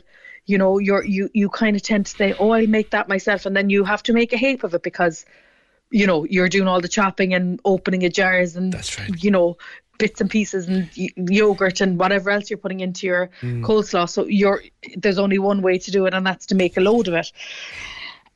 So yeah, I think dinner parties are going to come back in. Can everyone host a dinner party? I don't know. Like, if you watch Come Dine With Me, you can see that there are some people that just can't keep the conversation going. And, you know, if you have couples, like, this is why I'm not a fan really of having couples over for dinner parties. Because, yeah, if they're kind of a bit fighty, you know, if they're a bit snidey at each other, or if they're not in great form and they're sniping at each other, it makes it very awkward for everyone else around the table. Whereas if it's like a gang of girls or a group of kind of single people or whatever. Well, no, second Mary Jane, you're not trying to tell me that girls don't snipe. Oh no, they do, but not necessarily maybe at each other at a dinner party. Like, I would. So what you do actually? Well, I know what you do now. That you have the girls around, right, and you bitch about your husbands. That's exactly it. That's exactly it. That's exactly what happens. And like, you know, it's just a general kind of a rant as well. Now, couples dinner parties can be nice as well, but I mean, it's just, I think a lot of the time with those, the men are kind of dragged along and they don't want to be there as much. Yeah, it depends on where you're going, I suppose. People looking into the kitchen. Yeah, I'm not really into it. No, I'll tell you, I'm into it afterwards. So my downstairs is open plan. So my whole downstairs is all open plan. So I'd be very social while I'm like cooking and stuff like that. I can come over and chat and that kind of thing. For other people, I know that's maybe not the case. And I know that I've been at dinner parties where there's a big kitchen and there's an island and everyone sits around and chats and then the host does the bit of work. For me, I like serving and cooking for the guests for myself, and then if they want to help load the dishwasher or whatever afterwards, grand. There's the thing now about serving. But in an serving. ideal world, they'd leave me crack on. Like. Do you have an island? I don't have an island. No, that's the thing. Okay, if you have an island, what I think is a lovely thing to do is put all the various parts and things up on the island and say to people, right, there's a plate, there's a fork, stretch or starve, take what you want, run it like a great big buffet, and then everybody sits down. But do you like to actually serve people at their table? Yeah, I do. So like I will put on the table maybe the starter. I might put them out on boards as a buffet. Now, sometimes if I'm doing something that's a little bit more specific, like a warm chicken salad or something, then I will plate it up for people. But I like being able to present the food nicely as well. Like I'd hate to. I'm really like when I'm at home, I'd be sprinkling parsley on top of stuff for my own dinner. Like, because I like I like it to look nice before I eat it. And you've probably seen me on Twitter with the Rate My Plate thing. Like, I just think sometimes people would just serve it up like slop, you know. So I kind of enjoy that. That's actually one of the funniest things on Twitter. The other one too is effed up looking food, but let's not go there. Yeah. So lastly, how important is drink? I think, like, for me, when I'm doing a dinner party, I like to choose the wine. I'll have wine, red and white. I'd always start with a bottle of Prosecco when people arrive. And then afterwards, I'd have an after-dinner cocktail. So I might do, like, an espresso martini or a mudslide or something that's a bit on the heavier side. Now, things like Cosmos and things like that are very easy to knock up as well. For me, I used to work in a pub, so I'd be grand. The expectation when I go to other people's houses is I would like wine, I have to admit. Now, if the person's a non-drinker, that's fair enough. You wouldn't be expecting it. But like in general, if you have a gang of people and you're going over, you'd expect there to be red and white on the table. You can't go wrong with wine. And if you bring it, if you're going to a dinner party, bring a bottle of red and a bottle of white, and you can't go wrong. Listen, that's the minimum. Like, you know, for if you're going to someone's house for a dinner party, I'd always say bring a bottle. Because it'll be, unless of course again that they're not drinkers, you might bring a bunch, but like even a bunch of flowers, you're standing there, then you're like, I have to put these now in a vase as well as try and bloody get the dinner together and serve the dinner and that kind of thing. So the wine can be. Jake says there'll be no crap taken at your dinner party. That's it, exactly. Oh yeah, totally. And I would be, if someone starts with political stuff or whatever, I'd be like, guys, we'll stop this conversation now if it gets out of hand. But you know what? Generally speaking, it's crack. I think, and it's maybe for a reason. It's a great way to get people together that have kids as well, because they can go out without the husband and go over. And, maybe not have the whole blow dry scenario for the afternoon. They can just come over and now they can get dressed up if they want, but they can be dressed down if they want to, The clock has us caught. Thanks, Mary Jane. We'll talk again. No problem. Cheers, Calamity Jane. Well done. After the news, I think another great dinner party guest. I can't do it now, but after the news, dinner party guest to really start him going would be Roy Keane, wouldn't it? The lines are live. And we're ready to talk. Can we just talk? Call 0818 96 96 96. Text or WhatsApp 083 396 96 96. Email opinion@96fm.ie. The Opinion Line with PJ Coogan. On Cork's 96 FM. This is an interesting one, has come into us on toys.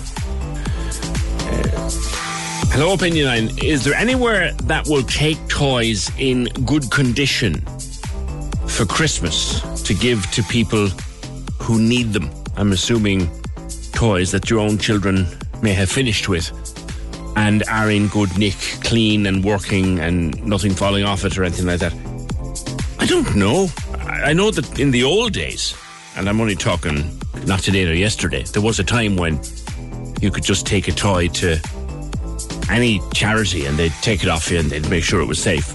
It's not quite so easy to do that now, but if anyone does take old toys in good condition, they can let us know at 0818 96 96 96. That's actually where the beautiful display of teddy bears came from down at the dump, because they are just such a feature now of the landfill below. The teddy bears, hundreds of them, and the lads in the hut down there, Finbar and his mates in the hut, they spend hours decorating the place with the teddy bears and putting the right teddy bear in the right place, and it's a lovely display. It's really fantastic. Where that came from, if memory served me right, there was a time when teddy bears in good condition that were brought to the dump could be taken away, put into a van, washed, sterilised, cleaned, etc., etc., etc., and then given to needy children. But that can't be done now. There was one or two reasons along the way why that can't be done. Rules change, I guess. So now, when they get a teddy bear at the dump in good condition, they put it into the display. There's a few there belonging to us. There's a fantastic... he used to be at the entrance, up over the entrance. A Tasmanian devil. A beautiful, beautiful Taz. Like, he was enormous. And he was up there. But that's what happens to old toys these days. They go into displays at the dump. But if anyone does take old toys in good condition, used toys in good condition, then we'll pass on the information. 0818 96 96 96 on dinner parties. Padraig Pearse and Mary McAleese will be Orla's dream guests. Tricia then was saying that Mary Jane is wrong. It's lovely to have a couple having a fight. It makes for great gossip, and when they're gone home, you can gossip about them all night and just throw the wine into them and feel good, girl, Tricia. You sounds like your dinner parties would be great crack. 0818 96 96 96. Here's a fella that could probably start a row in a dark room with his own shadow, but he'd make for great crack at a dinner party. Trevor Welch, a dream dinner party guest in the Welsh household, I would imagine. But Trevor, we're nearly a week into the World Cup now, and he's the most entertaining part of it. Good morning. Good morning, PJ. Yeah, I mean, he won't be bullied, Roy. He'll give his opinion. He'll be blunt. He'll call it as he sees it. His box office, obviously, whether it's ITV or Sky, Page, we've seen him in the Premier League on Sky and now in the World Cup. And I know I've seen a tweet there during the week from Joe Brolly saying that, Roy's giving out about all that's wrong with this World Cup and yet he's out there. But he's out there and he's highlighting it, and he does with conviction, and he won't be bullied by anyone, which is great to see. It's a breath of fresh air to see a pundit like that. And, him going head-to-head with Souness, who was another one of these tough midfield players, as you know, BJ. Yeah. It made for great television, and there's more to come, I would imagine. Yeah. Are you enjoying it so far, Trev, the World Cup? I tell you, I'm a huge football man. I was fortunate enough to go to 2 World Cup finals, Peach. I was in Italy in 1990. I was in USA in 94 to watch Roy and Dennis Irwin, 2 Cork lads play. And, it's a summer World Cup. Every World Cup should be summer, enjoying it. And you can't have a World Cup mid-season for me. It was given for all the wrong reasons, this World Cup. And I think Sepp Blatter, the FIFA president, has even said now that it's a mistake. I mean, the World Cup has left a bad taste at so many levels, Pete, isn't it? I do think the football, though, some of it has been scintillating. I mean, Mbappe is going to be the star of the World Cup. Watch him. I mean, he's obviously France. They're missing 3 big players in Kante, Pogba and Benzema, but they still have the squad, I think, that will go a long way. Brazil, I enjoy watching Brazil. Spain were terrific. England, to be fair to them, what a squad of players they have, and they were terrific against Iran, and Wales are struggling now against Iran with 53 minutes gone of the match I'm watching now. But I've enjoyed bits of it, but still at the back of your mind, there's something wrong with this World Cup. Isn't that a very good way of putting it? I sat down to watch the Welsh game the other night, and I enjoyed the match. But I've watched maybe a half an hour here and a half an hour there, but I can't get it out of my head that while we're enjoying some lovely football and some great goals, it almost feels wrong. You would think, PJ, like that we've come such a long way, this is 2022, for God's sake. Like, sports should be all about inclusion, and I think that FIFA have a lot to answer for. I'm hearing it's emerging, PJ, that Denmark are to hold talks with other countries over the possibility of leaving FIFA, following the governing body's decision in Qatar during the World Cup. And as we said, on so many levels, I mean, for players to face sporting sanctions for wearing the One Love armband, show bullying, disgraceful carry on, they were encouraged to wear the armbands at the start, and then to be sanctioned, they couldn't wear them. But for me, what do you think of this, PJ? Like, I was thinking, if every nation in the World Cup gave their 11 players going to the pitch an armband each, how could they give them all a yellow card, and how could they sanction all of them? So every player to wear the One Love armband, and then if they sanction everyone, there'll be no World Cup. There's a thing, Trevor. Like, I don't know, and you know the rules 100 times better than I ever will. Is there anything in the rules to justify what FIFA were saying, that there would be a yellow card for someone wearing a Pride armband? Yeah, you're spot on. You hit the nail on the head, PJ, because I'm hearing now that Germany are threatening legal action against the organisation for, what you just said. Like, that is not written in the law, in their opinion, and there will be a big follow-up after this World Cup. I mean, I'm hearing as well that England and Germany could leave FIFA also. That's a talking point. And, Qatar's treatment of workers, appalling, everything about the World Cup off the pitch.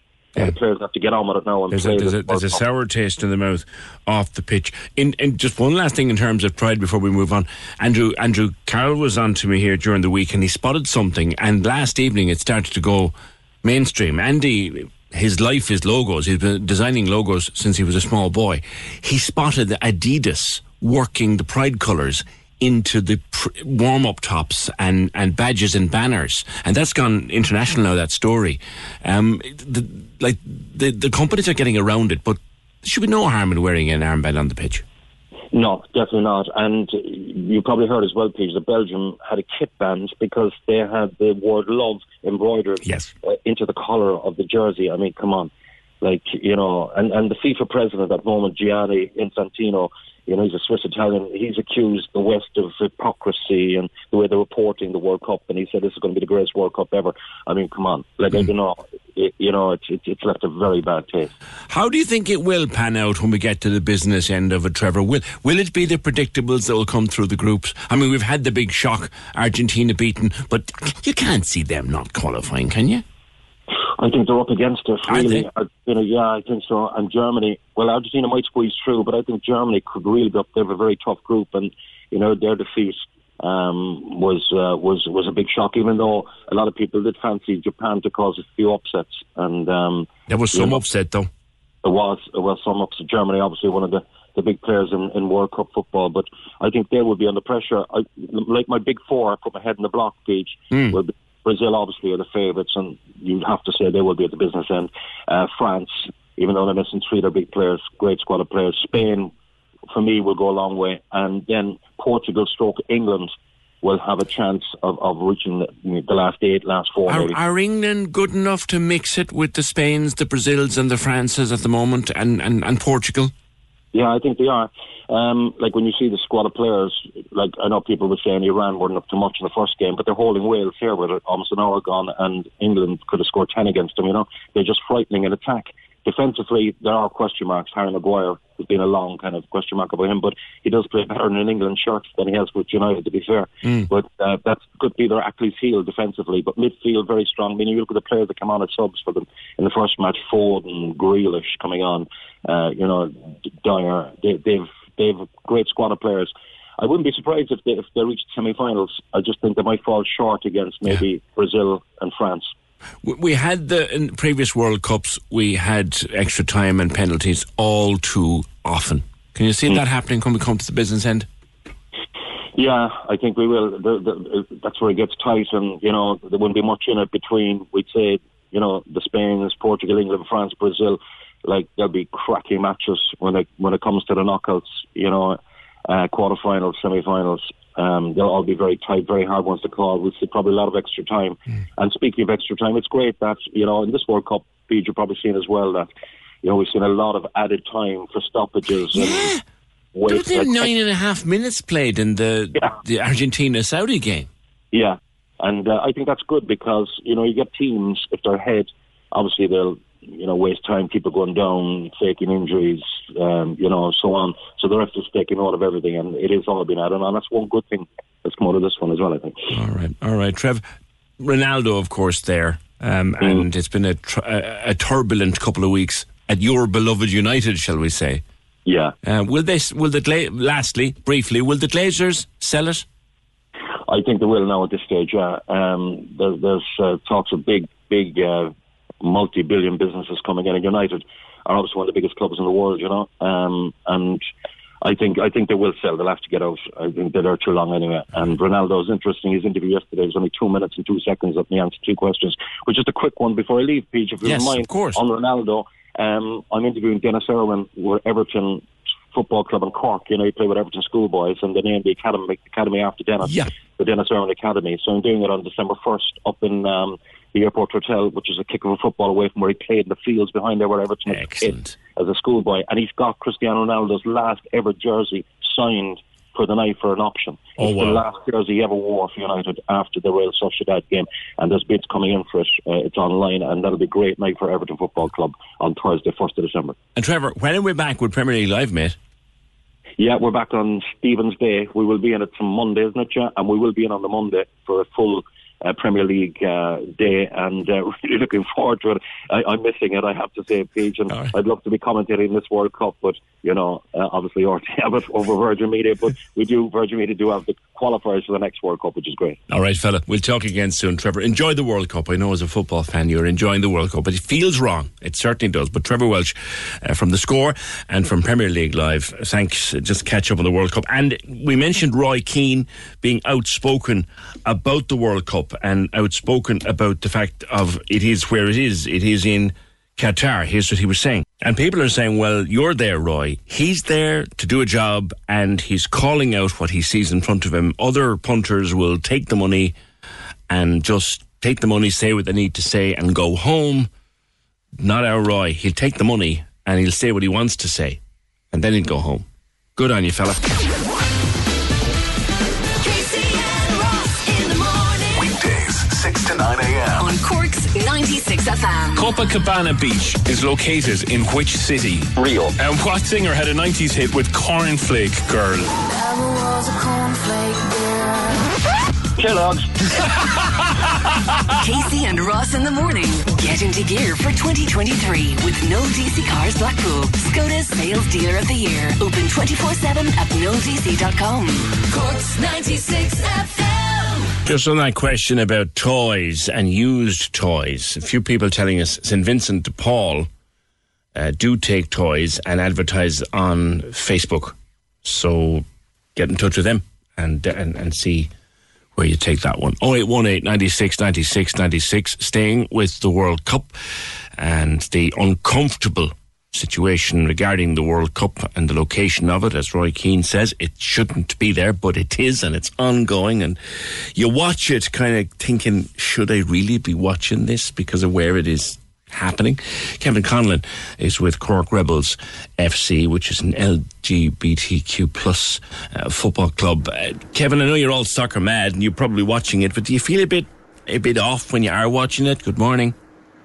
Good morning. I think you're dead right in saying, we're watching it and thinking should we be watching it. And I think for our members, it's a bit different for everyone, obviously. Some of our members wouldn't be from Ireland. They'd be from Brazil or Spain or other places like that. And, it's very different when your own country is involved. But I think a lot of us are certainly not enjoying it, I think is the fairest way of putting it.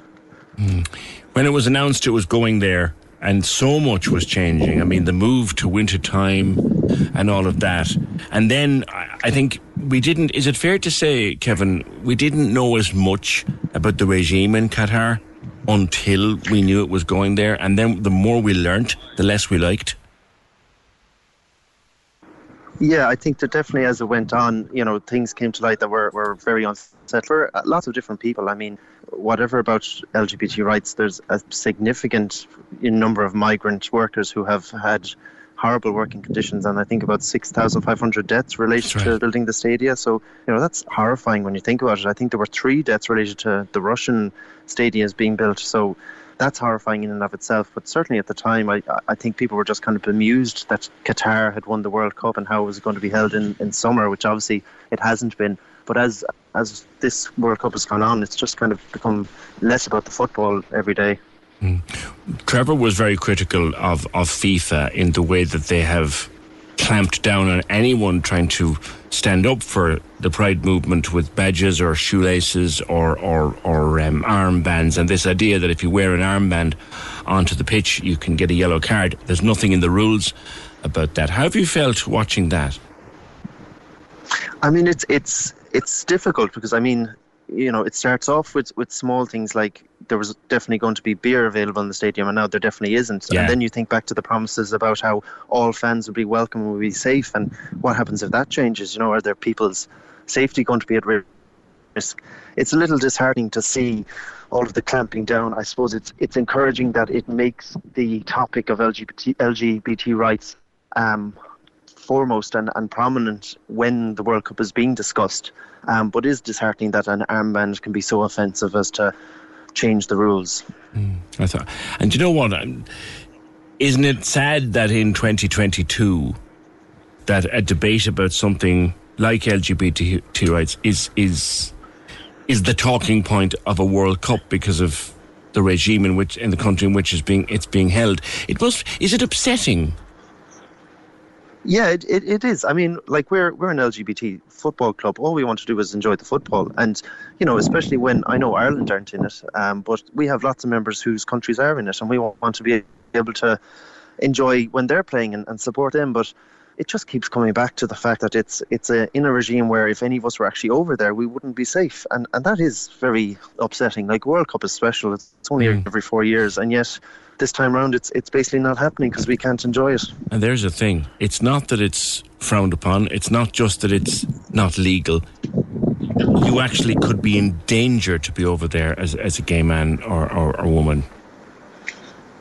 Exactly, yeah. And then I suppose what can be disheartening as well, I know Alex Scott, the former England international and the BBC presenter, she wore a rainbow armband when she was presenting, very bravely. And then if you look at the comments online, they're all about, oh, why can't we just talk about the football, make this about the football? Why does this always have to be an issue? But it's easy to say when you're I get that involved. Yeah, that line is breaking up. Just lastly and briefly, what are Cork Rebels FC up to at the moment? I missed that. Sorry. Yeah, the line is inclined to play ball, or not play ball with us here, rather. What is the club up to at the moment? Nah, it's gone. The line's gone, unfortunately. We'll come back to him another time, maybe talk again before the end of the World Cup, and we will get some details off air from what they're up to. But thank you, Kevin. 0818 96 96 96. Come back to two things that were up earlier on. The Christmas songs. Yes, there's another one coming. The Christmas songs and dinner parties. We got this WhatsApp message a little while back. Morning, PJ. Adam, the truck driver here. Hope all is well with you. One, Christmas songs. Keep them coming like that. I have a 3-year-old here in the back seat with me. He is loving it also. He's shaking his hands all around the place, the Shaky Stevens. The two people that I would have to my dinner, if I could, would be two people that have passed now. Number one would be Michael Collins himself. He is my hero. And number two would be Freddie Mercury from Queen. He is also one of my heroes, as I play music myself, so I kind of grew up listening to Queen. They'd be my two. Thanks, PJ. Cheers. I like that, yeah. Freddie Mercury, very popular dinner guest, actually. And the Queen, Liz, very popular dinner guest. We'll take a few more suggestions before quitting time at 12. Your two ideal dinner guests, dead or alive, fictional or real, male or female, whatever. 0818 96 96 96. Right, the Cork Rebels, they train on Saturday at 12 in the Lough Community Centre and on Wednesdays at 7 in the Glen Sports Centre. Anybody welcome, but send them a Facebook or Instagram message just so they know to expect you. Sometimes they need to cancel it because of weather and stuff like that. So look at them up on Facebook and take it from there, I guess. 0818 96 96 96. Now, back in July when I was on holidays, Fiona was here at the time talking about Mothers and Others, GAA. These are ladies' football teams made up of, as the name suggests, mothers and others. And she was speaking to Anna Barrett from one of the clubs in Keelan and Mila. And at the time we were thinking, this will go places. Now, last year there were only 6 Mothers and Others clubs in the whole country. Now there are an awful lot more. We've quite a number in Cork. The Mila Moos, I love that. The Carrytool Cougars, St. Nick's, there's a club in Rathcormac and a club in Ballyknoe, and now there's one in Grenagh. Geraldine, you're a member of that club in Grenagh. Tell me, first of all, about Mothers and Others. Morning. Good morning, PJ. So basically, it's for women over 25 that want to play football or that haven't played football. You know, it's more of a social gathering than more of a competitive game as such. Like in September here in Grenagh, Brona O'Flynn Green and Sinead Dorgan came up with the idea and they started it. Now, unfortunately, I don't play, but I do the admin side of it. At the moment, we have 38 ladies training above in Grenagh on a Friday night. Now, this is a nationwide thing. I was looking at the brochure. It's a big operation within the GAA. Like last year, I suppose there was only a couple of teams, and now you're talking maybe approximately 20 teams in Cork. And there's one setting up nearly, I suppose, every couple of weeks. There's a few more after setting up now as well as us. Yeah. And you have the ones that are there before, like Dunamore now is set up there, and you have Newmarket as well. They're all fierce interest. And all it takes is a desire to play. There's no pressure on anyone. Some of the ladies just do the training. They don't do the matches. And look, there's no pressure. We have Stephen Moriarty's our coach. He's taken on us, in fairness to him. You know, without him, we'd be lost. We started, we had nothing. We'd absolutely nothing. We hadn't footballs. We were borrowing. In fairness now, we had Jason Galway there. He's a painter decorator. He donated footballs to us. Yeah. Then there. Just last week we had a table quiz in the Village Inn in Granagh. Right. Fierce success. It was to fund so we could get bibs, footballs, jerseys. In fairness now, Sean in the Village Inn has come forward and he is going to sponsor our jerseys for it. Excellent. It's non-competitive. It's the focus is on fun, isn't it? It's a bit of crack, and like we're hoping down the road that maybe not next year coming, but the year after, that we'll run a blitz and we'll run it for charity. Like Newmarket did one there for CUH there in October, right? And it was fantastic. It was back over in Bantier and Astroturf, and it was absolutely brilliant. Yeah, we had a great day. It was our first day out. I think we might have got one score. We lost the 4 games, but everyone had great crack. It's played on a smaller pitch, is it? Or do you divide up the big pitch into small pitches? It's 11 aside. You can play 9 aside as well. So normally it's 11. Obviously, if the other team are short, you'll just go 9 aside. The pitch is smaller. There's no 45s. Yeah. Whoever is fouled as such takes the free. So it's kind of, and it's not, I suppose, as physical as a football game. Yeah. Is it as simple as you said, 9 aside, 11 aside? Is it a case of how many turn up, we divide them in 2? Like when we were doing the blitz now, I think we had about 15 went. Right. Like it's 4 matches, so like everyone got a go. And that's the thing, everyone gets a go anyway. Right. It's nice. It's nice for everyone to have a go and enjoy it. Friday night is training night. So what do you do on a Friday? Friday night, so we normally train at Corpus 8 to Corpus 9 above in the Astroturf in Granagh. This week the toy show's on, so obviously there's a few mammies there that have kids that will want to watch it. So we change the training. It's for an hour. Rain, sun, cold, whatever, we'll be up there. Like that. It's it's great. Just for an hour to get out of the house. I would know I only know 2 or 3 of these girls, and now I know 38 of them. I met girls I used to work with years ago, wouldn't have known they were living here. What kind of crowd would turn up? Last week now we had 25 training. So, and like I know some ladies are working and they have kids and stuff. So like you could have 38 on a brilliant night, or you may have 15 on another night. But there's no pressure like on anyone to turn up. This group of ladies are absolutely fantastic. I couldn't meet a better bunch. Would they come from GA families? Some of them would. Some of them have never played football before. There's some from Boyne, there's some from Burnford, there's some from Blarney playing with us. Like, I mean, we're open to, if anyone is interested, yes, to come along. We're having a ball. I was reading the brochure, the official brochure, and it's a kind of a case of, if you want to do it, there'll be a local club will help you to do it, and there's it is well structured. It's not as random as it sounds. It's structured within the association, and there's assistance and administration. Is there a cost involved to play then, Geraldine? So I look after that part of it. It's through AIG insurance. Then you get a group insurance, so it's €15 for the year, right, per person. And then you have to join the GA Fern part of it, which is €15 for the mothers and others. So you could say €30 for a year, which isn't bad. Like, yeah. And when you play then in a blitz or something, is there a charge there?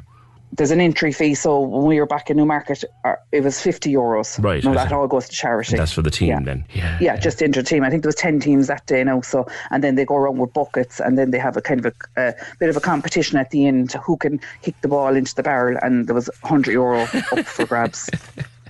Yeah. So we have to practice on that. We weren't too good at it, but look, we'll practice. And girls love it. There's a bit of skill in that, like. Yeah, we'd one of the girls, I think she hit the top of the barrel 3 times. It's all a bit of crack, and it's great because it's nice to see, instead of going to see the kids playing, you're actually going to see, your friend, or, the kids, like the kids will be watching the training above, like, and their mums are training. I suppose it's different, like, but look, enjoy standing there watching it and roaring at them. And You don't play yourself, no? Do you ever wish you could run out and have a kick about? Yeah, I used to play camogie within Ascara. Right. And I used to play a bit of football in school in Coachford, and I was playing with Dunamore. So yeah, I loved it, but look, unfortunately I can't play. But look, I still get to be involved. Yes. Coming up to Christmas, so will there be events on, blitzes? What will happen up around the Christmas time? The GA always does little things, tournaments here and there. We're trying to kind of, I suppose, reach out to other mothers and others that have only started, like us, to maybe have a match. So we're kind of, there's a Facebook page for Mothers and Others, the Gaelic for Mothers and Others. So, I've sent a few messages, so I'm hoping we get a few back now. There's a few good teams, but we'll have to do a bit of training yet to kind of take them on.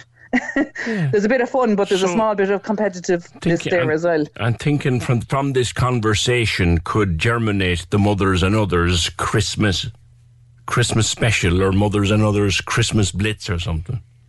Like December is busy for a lot of them, so it'll probably be January now before we might try and get a match in before it, but it'll probably be more January when everything is kind of calmed down for Christmas. Yes. And I think last year the Blitz there, they actually had a Blitz in Mallow, and they had a Blitz in September in Dublin. That was the national Blitz. So we missed all that, but we'll be ready for it come 2023. Right. Well, good luck with it all, and good luck with the future of it. I was reading into it before I was chatting, when I knew I'd be going to chat to you, and it's a fabulous concept, fabulous idea. Mothers and Others. Thanks, Geraldine. Take care.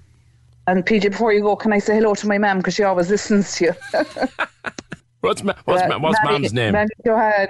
So Eileen, she loves your programme, so I said I'd mention it at the end. But look, thanks for having us. And if you want to come out to Gurna any night we're training, you're more than welcome to meet all the girls. Cheers, Geraldine. Thank you. Okay, thanks a million, PJ. Cheers, Geraldine Healy. I might do that. You never know. I'll wait till the weather's a bit better and a bit warmer, but I might be found out there some Friday night in the springtime. I have a funny feeling they'd entertain me well. 0818 96 96 96. Morris is wondering why I don't do my own toy show on the radio with some children. Ask them what they're getting. Morris, don't be giving Fergal Barry ideas, will you, for God's sake?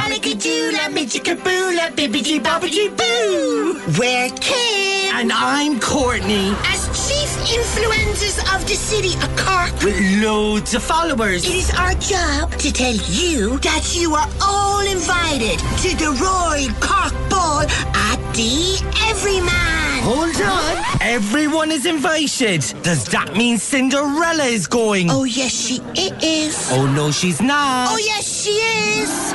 Cork's 96 FM presents Cinderella from December 3rd. The ultimate panto experience with sensational singing, dancing and non-stop laughter. See everymancork.com. Book your tickets now for Cinderella. The Everyman Panto. It's for everyone. With Cork's 96 FM. Now, I don't know what you'll be doing tomorrow night. It'll be toy show night tonight, but I don't know what you're doing tomorrow night. I, for one, am heading off to one of my favourite events of the year. I'm honoured once again to be co-hosting the Cork Business Awards and be sharing the stage with Miriam O'Callaghan, and we're down at the Silver Springs Convention Centre with the great and the good of Cork business and Cork life in general. Michael Mulcahy of Business Cork joins me.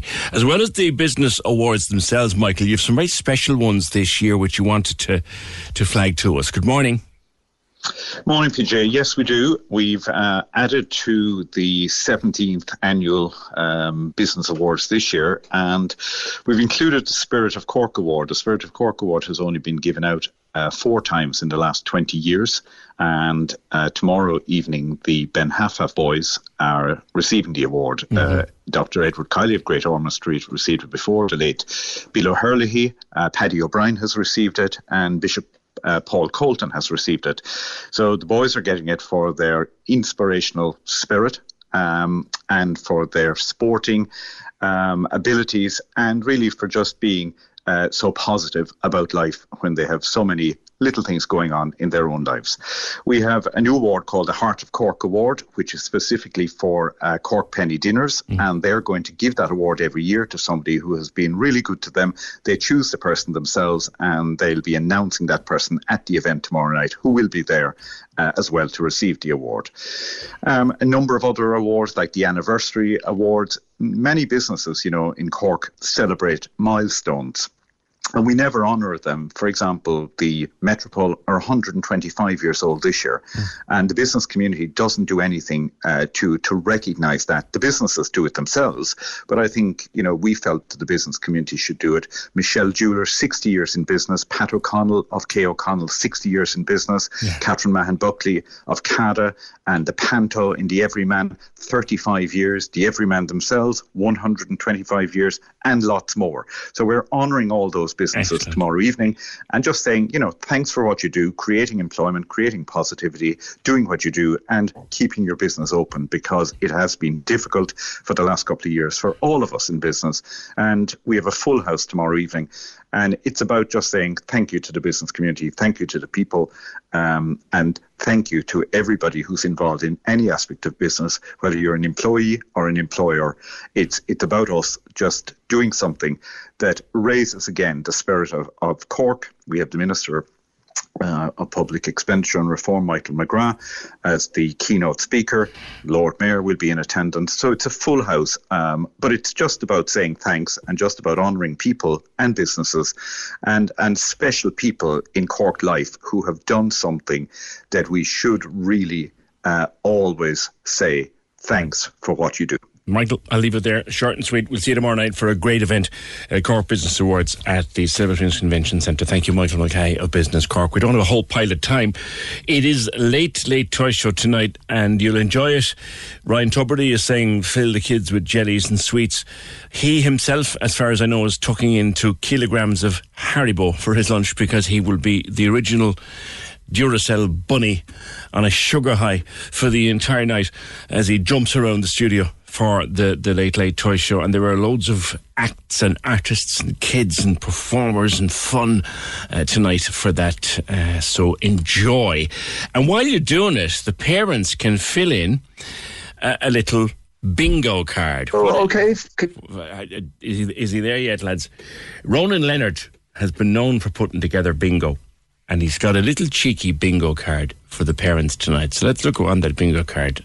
It's Dustin, zig or zag, mention of Ukraine, the toy doesn't work, the child doesn't like the toy, Ryan talks about books, Ryan can't work with the toy, Ryan changes his clothes. I think most of these will check in at some stage or other. Ronan Leonard, good morning. What are you at, you mischievous devil? Good morning, PJ. It almost sounds like a spoiler alert. It's like we've given away the toy show. But, we're all wondering what celebrity will turn up tonight. Well, I suppose I assume Joanne McNally, who seems to be the queen of everywhere, will turn up in some way, I hope. But I've made hundreds of the bingo cards, so just people can download 2 or 8 or 28. I see the orders coming in. I say order, they're free, and there's huge amounts being taken by some people. So I don't know if they're maybe working in, hospitals or bars or something, but they're for everyone to play along with. It's real good fun. Fantastic. And there's money as well. You can donate. Oh, well, yeah, that's just the way my website works. There's just a permanent donate button just to help me run the site and stuff. But I consider it a free thing for people to take. And it's for the fun of it. And so that when the kids are bouncing around the room watching the toy show, the adults can sit there and go, yeah, that's that box, take, that's that box, take, that's box, pass the Baileys, that's box. Oh, well, I don't know if you remember, PJ, but kids get competitive too. As long as there's something up for grabs. Like, I suggest people make up their own prizes, which is usually, whoever wins doesn't have to make the tea or whatever. Yeah. But it's just really good, simple, fun. As I say, sometimes I do things for charity. Sometimes I do things commercially, but this is just about the crack. Okay, where can people get the cards? Well, I think the 96 FM Twitter account is going to tweet it right now, and that's probably the easiest way to get it. So, yeah, just go to the 96 FM Twitter account. The Opinion Line Twitter, and we've shared that. The Opinion Line, of course. And have fun with it. Ronan, have a good one. I wish I had more time to talk about the bingo, but I don't, unfortunately, because we need to do a Christmas song to finish up. Thank you, Ronan Leonard. Lots of love for mothers and others, which we might push into Monday. Some more of your dinner guests, Micheál Martin and brother Kevin. What a fascinating conversation that would be. Jeffrey Archer and Kenny Dalglish. Someone left their backpack with a laptop in a Tesco car park. Must have thought my car was theirs, and I forgot to lock it. The backpack is now with the staff in Tesco's. That's a strange one. But if you left a backpack in the wrong car in a Tesco's, it's all right. Panic not. Go back to the Tesco's. They have it for you. Oh yeah, don't forget Dane Splunk, that young chap Hunter, is finishing up his daily swims next week, but he's continuing to raise funds for his school, Little Grail School. They've raised loads more than they ever set out to do. All right. And that's it. We're as busy as the Toy Show. Programme today edited by Fergal Barry, produced and researched by Richard Vickery.